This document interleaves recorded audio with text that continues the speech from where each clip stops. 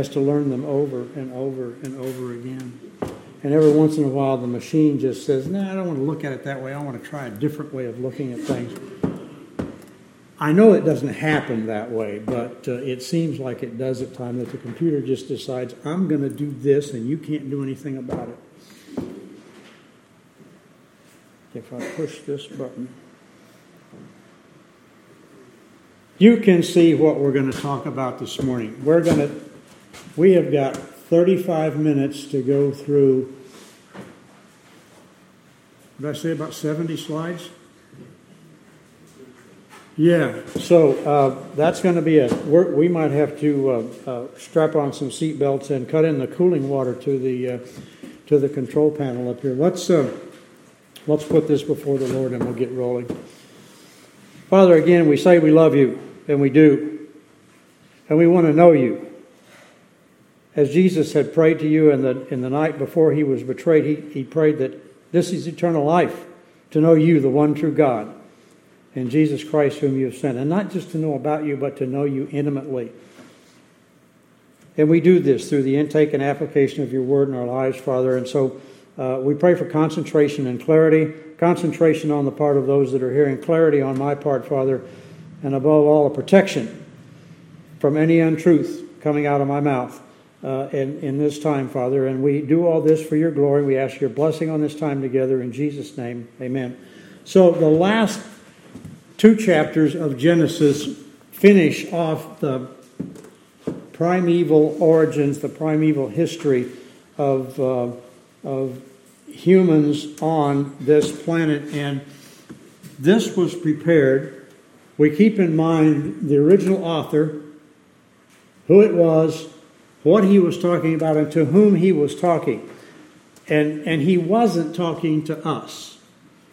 He was writing this for Israel, the children of Israel, and now in particular the second generation of the Exodus, as they're preparing to go into the Promised Land. And he wrote all this down and taught it to them. And so we'll keep that in mind as we go through. This is to Israel. This is to Israel. And I think it helps us to, okay, well, that's why he's talking about that. Particularly as we go through in chapter 10. Chapter 10, I'm sure all y'all know, that's the so-called Table of Nations. What's that? That's what came out of Noah, or what came out of Shem, Ham, and Japheth, the 3 sons of Noah, because they fathered everybody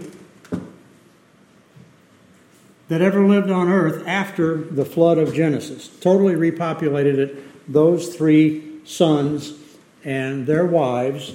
And so let's go through and see what we have here. The second part of that, as you all know, just by way of introduction, is the Tower of Babel. What's that? That was when God confounded the languages, because what were the people doing? They were doing not what God told them to do, because after the flood, when they got off of the ark and God told them to scatter and multiply and fill the earth, and they didn't do that. They went as far as from wherever the ark was to a place called Shinar, and we'll look at it, and they said, well,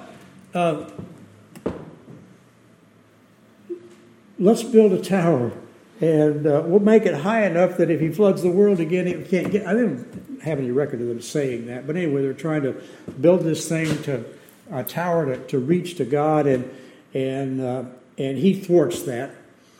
And once again, there is a failure, and so we have the last of the major events of that primeval period of history for Israel and for our benefit. You had creation. We talked about that.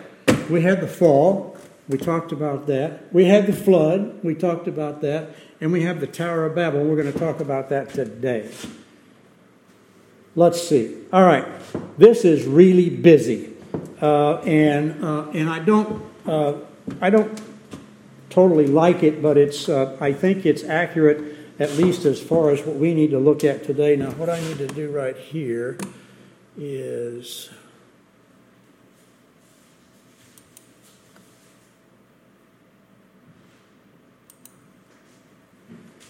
turn on my laser pointer so I can try to focus you in the right directions. There it is. There it is. Okay, Noah, Shem, Japheth, Ham, and then right next to going down this way. If you go down this, just draw a vertical right down through there like that. Then all those kids there to the left of where my laser pointer was going up through there, those are all the issue directly from Shem, Ham, and Japheth, and then we get into their offspring and go on down, and you follow the red names over this. This is everything from Shem, and we get over here. Now, this is all Abraham stuff down here. We are interested in that, but not for today. All right. So, 10:1. These are the generations of Shem, Ham, and Japheth, the sons of Noah, and sons were born to them after the flood. The sons of Japheth were, and here's a bunch of them, Gomer, Magog, Madai, Yavan, Tubal, Meshech, and Tiras. And I think I have not yet. The sons of Gomer, one of those, were Ashkenaz, Riphath, and Togarmah.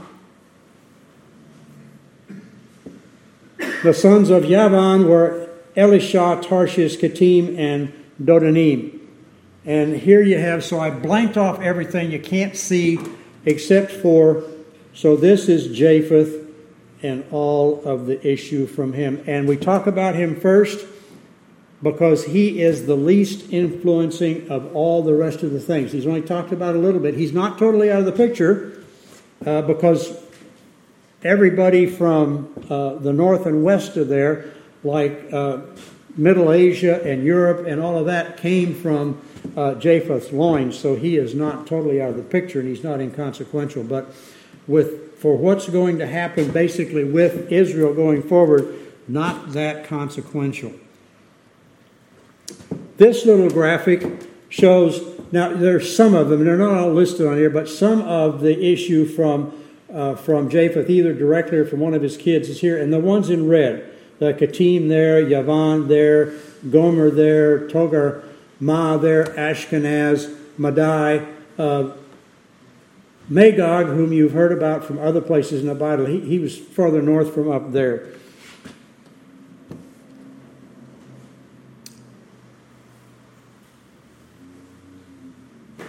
Just look at that. Oh, okay. All right. From these, the coastlands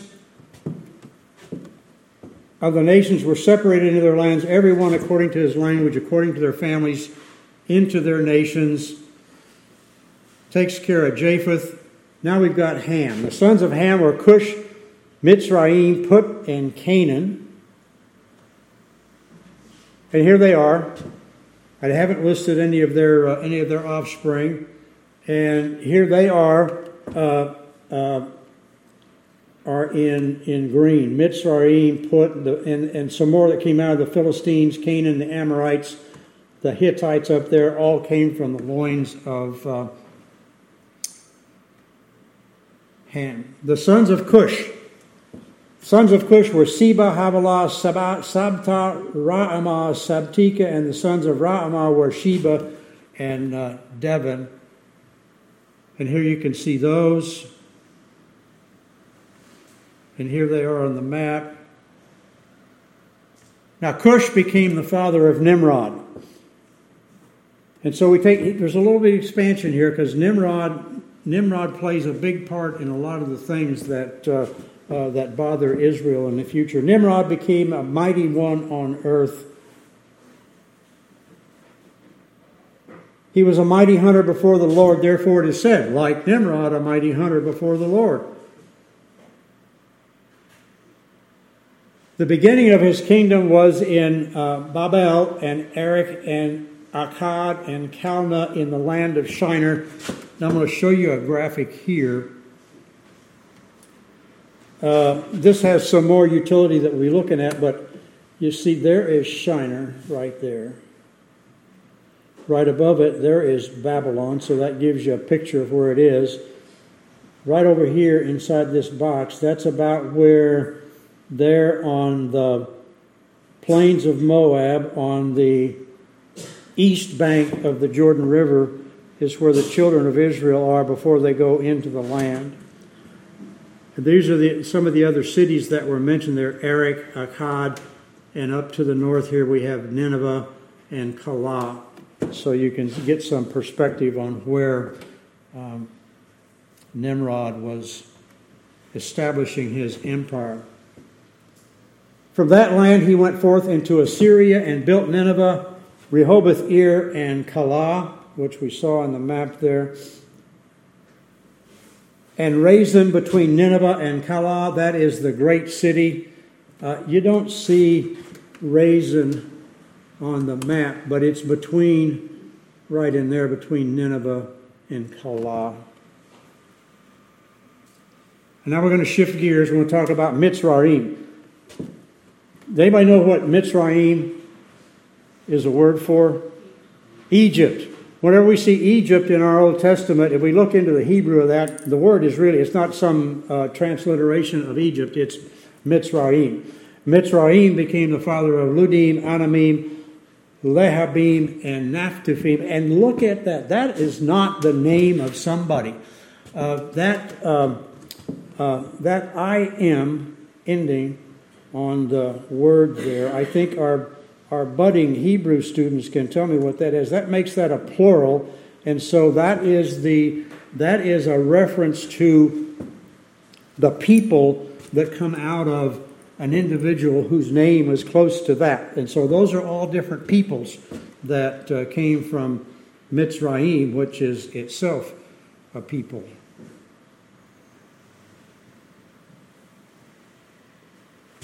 And Pathrusim and Cashluhim, from which came the Philistines and the Caphtorim. Canaan. Canaan became the father of Sidon, his firstborn, and Heth. Now, what do we remember about Canaan from last week? He was cursed. Why was he cursed? He was cursed because of what his father did in uncovering the nakedness of his drunken father Noah when he passed out in the tent with no clothes on. And as a result of that, Canaan is cursed. And the Jebusite, the Amorite, the Girgashite, if you've listened all these many months and years that Mark took us through the book of Joshua and the discussions we had in Deuteronomy, tribes like these were mentioned all the time in the taking, the conquest of the land, and how they were to be dealt with by the children of Israel. And some more: the Hivite, the Archite, the Sinite, and more ites, and the Arvadite, and the Zemarite, and the Hamathite, and afterward the families of the Canaanite were spread abroad. I think I have another graphic we'll get to. Yep. The territory of the Canaanite extended. Now so see who's getting this. We look at this and say, I don't know what all this stuff means. But Israel is going to understand that. They've got a sense of the geography, and certainly it's in their future that this will mean something to them. The territory of the Canaanite extended from Sidon as you go toward Gerar, as far as Gaza, as you go toward Sodom and Gomorrah and Admah, and Zeboim as far as Lasha. Now let's look at this graphic again that we had up there before.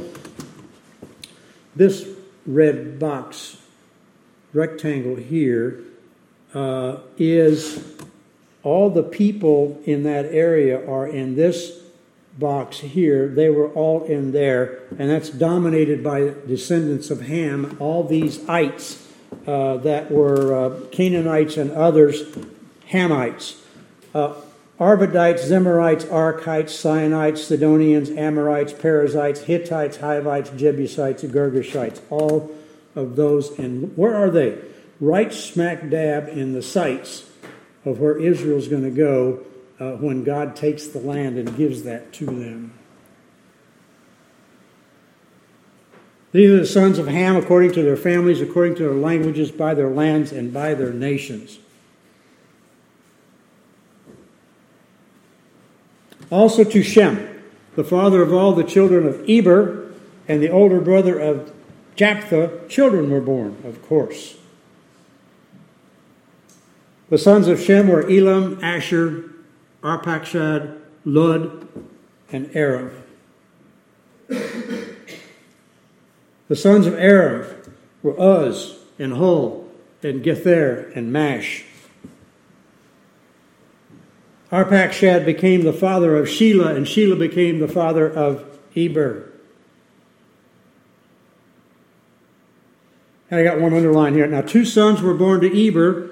The name of one was Peleg, for in his days the earth was divided, and his brother's name was Joktan. So we have Peleg, and in his days the earth was divided. And so chronologically now, Genesis 11, 1 through 9, which we're going to get to here in a couple of minutes, the story about the Tower of Babel, chronologically that fits in right here.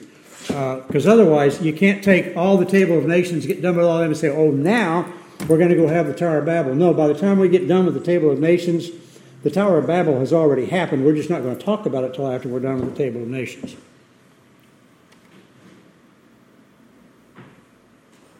Joktan became the father of Almadad and Seleph and Hazarmaveth and Jerah. And Hadaram and Uzal and Diklah and more. And Obal and Abimael and Sheba and Ophir and Havilah and Jobab. All these were the sons of Joktan. Now, Jobab. Some think that Jobab was Job. I do not. I don't think the time fits right there. I think Job was a little bit earlier than this. I respect those that have that thought. I am in disagreement, and I've done a little bit of research. Am I dogmatic about it? No, I'm not dogmatic about a lot of this stuff, but I just don't think that, in case you have that question, I don't think Jobab and Job are the same character. Now their settlement extended from Mishah as you go towards Sephar, the hill country of the east. They went east. These are the sons of Shem, according to their families, according to their languages, by their lands, according to their nations. Where did they go? All right, this graphic again. And now it's really, so all this yellowish mustard color, we'll call that. That's Shem. Shem and the Shemites. The red up here, Japhites. The green, the Hamites. And you can get the picture. And they're not totally separated. We have from Shem, way up here at the top. Can you see that? Yeah, the Luddites. And we have an extremity up here, Eber. Over here, down here with the Hamites, we have Ophir. We have a section of green here that are Hamites in with the Shemites, but it's scattered. You have Uzal in there and Obal in there. Shinar, notice that's in green. That was a Hamite thing, and so awesome. This graphic that we have here, and so this is where all of the Shemites went, mixed in pretty well.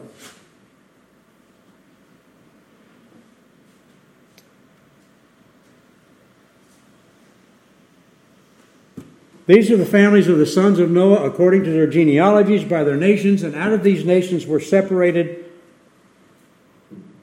on the earth after the flood. And here's our graphic again. So all of these here, down this way, all of these came from Shem, Japheth, and Ham. And that's chapter 10. Here we go, chapter 11. Now, the whole earth used the same language and the same words. Well, you can see if we were just doing chronology, you say, wait a second, Mike, you talked about the division and all that. Okay, well, that fit in earlier. Now we're going to talk about that in detail for a couple of minutes. And it happened. The Vayahi. It happened, or it came about. As they journeyed east, they found a plain in the land of Shinar and settled there. Now, we know where Shinar is. We showed you on the graphic. And I'm not going to pull it up again, but just have that in your mind. They settled there. So, en masse, they settled there. And they said to one another, hey, let's do this. Let's make bricks and burn them thoroughly. And they used brick for stone and they used tar for mortar. I bet that was sticky. And they said, come, let us build for ourselves a city and a tower whose top will reach into heaven. Now think about that for a minute. Whose top will reach into heaven. And let us make for ourselves a name. Otherwise we will be scattered abroad over the face of the whole earth. Well, what had God told them to do? Scatter abroad over the face of the earth and multiply. And they're just saying, well, we don't want to do what God said. And so the Lord comes down. They couldn't get up to him. The Lord comes down to see the city and the tower which the sons of men had built. And the Lord said, behold, they are one people, and they all have the same language, and this is what they began to do. And now nothing which they purpose to do will be impossible for them. You have the first attempt at one world government and globalism. And have we given up on that yet? Not so much. And God says, come, let us go down and confuse their language so that they will not understand one another's speech. So in a couple of thousand years in the future, on the day of Pentecost after the Lord's ascended, men were able to speak in languages that they didn't understand and didn't know, and others could understand them as the giving of the gospel of the Lord Jesus Christ. And that served a different purpose, but it's different backwards away from what they're doing here. Here he's making it so nobody can understand anybody except their own kind.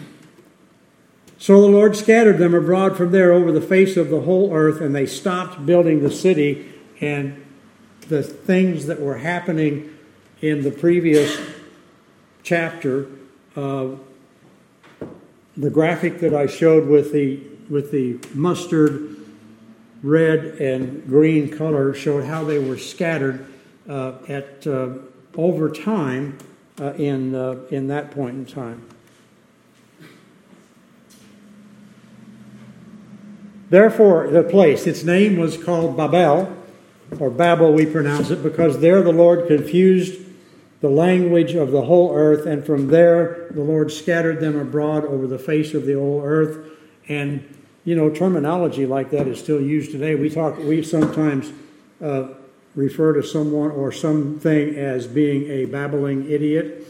The sense of the thing came from here. And I mentioned earlier in my introduction, this is the last great judgment on mankind in primeval times, and that's a quote from Gordon Wenham in his exegetical commentary on the book of Genesis. He also sees the whole thing as a chiasmus, and I'm going to show you. I think I can.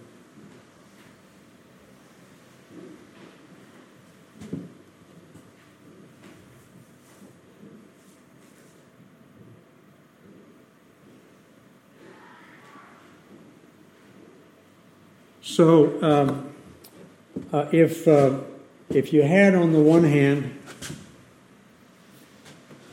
Genesis 11, 1 through 9, and a Bible, and you just look at this thing.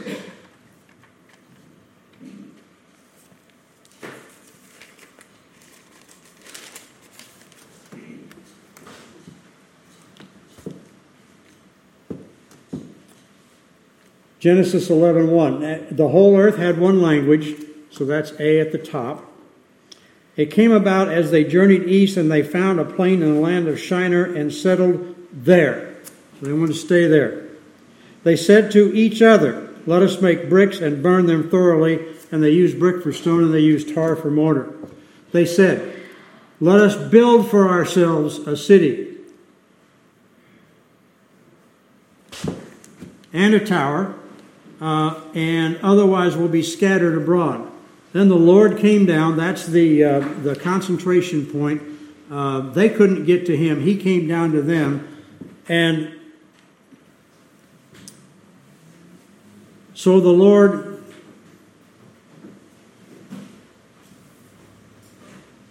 scattered them abroad from there over the face of the whole earth, and they stopped building the city.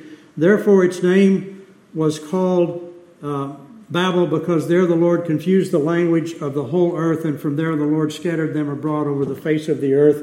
The city and the tower which mankind had built, let's mix up their language, let's confuse their language, let's scatter them from there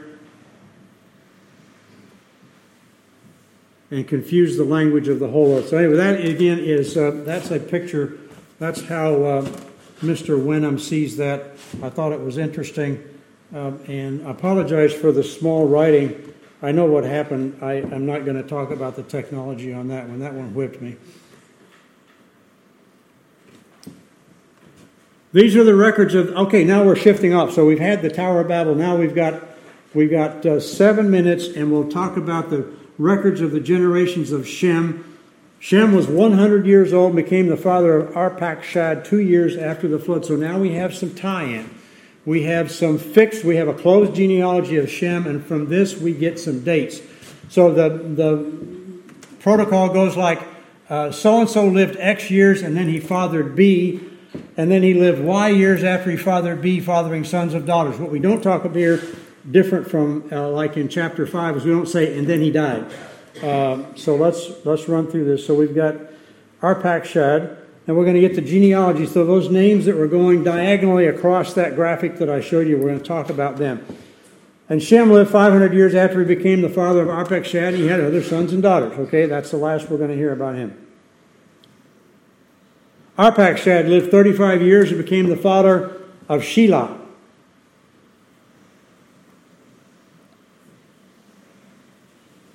And Arpachshad lived 403 years after he became the father of Shelah, and he had other sons and daughters. And Shelah lived 30 years and became the father of Eber. And then after that he lived 403 years after he became the father of Eber, and he had other sons and daughters. And Eber lived 34 years and became the father of Peleg. We said Peleg was named Peleg because during the time that he was born, the earth was divided. And if you look at the Hebrew, it's the same radical that forms those two different names, Peleg and Peleg. And Eber lived 430 years after he became the father of Peleg, and he had not Peleg, but Peleg, and he had other sons and daughters. Sorry, get my pointer out of the way there. Peleg lived 30 years and became the father of Reu. And he lived 209 years after he became the father of Reu, and he had other sons and daughters. And guess what? Reu lived 32 years, became the father of Serug. And after Serug, he lived 207 years and had other sons and daughters. Serug lived 30 years, became the father of Nahor. That's the name we know. And he lived 200 years after he became the father of Nahor, and he had other sons and daughters. Nahor lived 29 years and became the father of Terah. And he lived 119 years after he became the father of Terah, and he had other sons and daughters. And Terah lived 70 years and became the father of three, Abram, Nahor, and Haran. This kind of reads like Genesis 5:32, where we have everybody is having somebody, and then after that they're having sons and daughters, and then they die. And we get up to Noah, and it says, now Noah lived 500 years and became the father of Shem, Ham, and Japheth. Terah lived 70 years and became the father of Abram, Nahor, and Haran. Now, he didn't have all three of those in the same year unless they were triplets. And the Bible's not, it's silent on that. He was at that age, give or take, and had those three. Now, these are the records of the generations of Terah. Terah became the father of Abram, Nahor, Haran, and Haran became the father of Lot.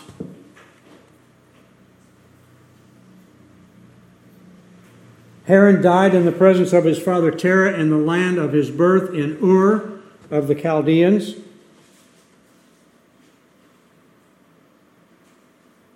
Abraham and Nahor took wives for themselves. The name of Abram's wife was Sarai. The name of Nahor's wife was Milcah, the daughter of Haran, the father of Milcah and Iscah. We had some cousins getting married here.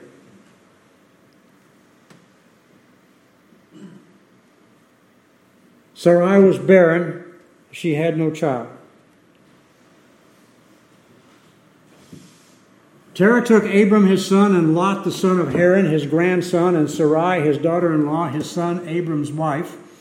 And they went out together from Ur of the Chaldeans in order to enter the land of Canaan, and they went as far as Haran and settled there. This 9 generations, 365 years from Arpachshad's birth to Abram's migration to Canaan. The narrative moves us from one world to another. From the dim and distant past into the nearly contemporary world of the patriarchs. Remember, now, who's getting this? It's not, we get it now, but it was given to Israel. This is close to home to them. They recognize Sarah, Father Abraham. That is recent history to them, only a few hundred years. Other things we have, so the flood happened the 600th year, the 2nd month, the 17th day, the flood started. Noah died in creation years. He died in year 2006. That was, let me get this next graphic up here. And Terah died. The days of Terah were 205 years, and Terah died in Haran. And we're now set up for the call of Abraham and the beginning of the patriarchal narratives. And did I did not. So that's what I have. I had somewhere in my notes here, I had the graphic of we can now tie all the dates all the way through from creation, the creation of Adam. We can tie all those through to the Exodus by looking forward to Kings and coming back to when the Exodus was and tying that with all this stuff that's happened with the birth of Abraham and on down. We have dates now, and we can get it tied together. And the children of Israel, this is their history. This is like us looking back, if we could, a couple of thousand years and seeing the birth of Grandpa Amos or whatever and coming forward. So how important it is for them to understand that all those names of all those places that we saw in there mean something to the children of Israel now. And they have a lot of information for us, but this is primarily stuff that was intended for them. And it's rich. And I have had so much enjoyment in teaching this series. David thought I could do this in 3 weeks.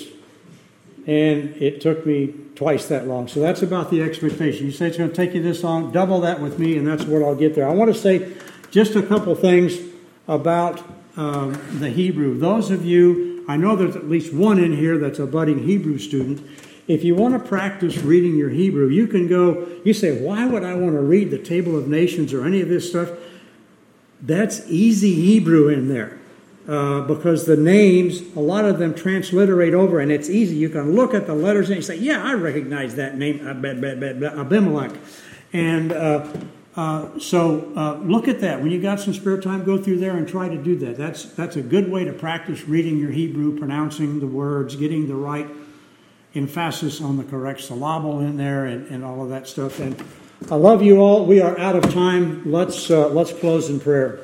Father, we love you and we thank you for this time that we've had together in the Word this morning. We pray that the Holy Spirit will make it real and make it understandable and protect us from any false words, that we might grow in the grace and knowledge of our Lord and Savior Jesus Christ, to be adequately equipped for the making of disciples.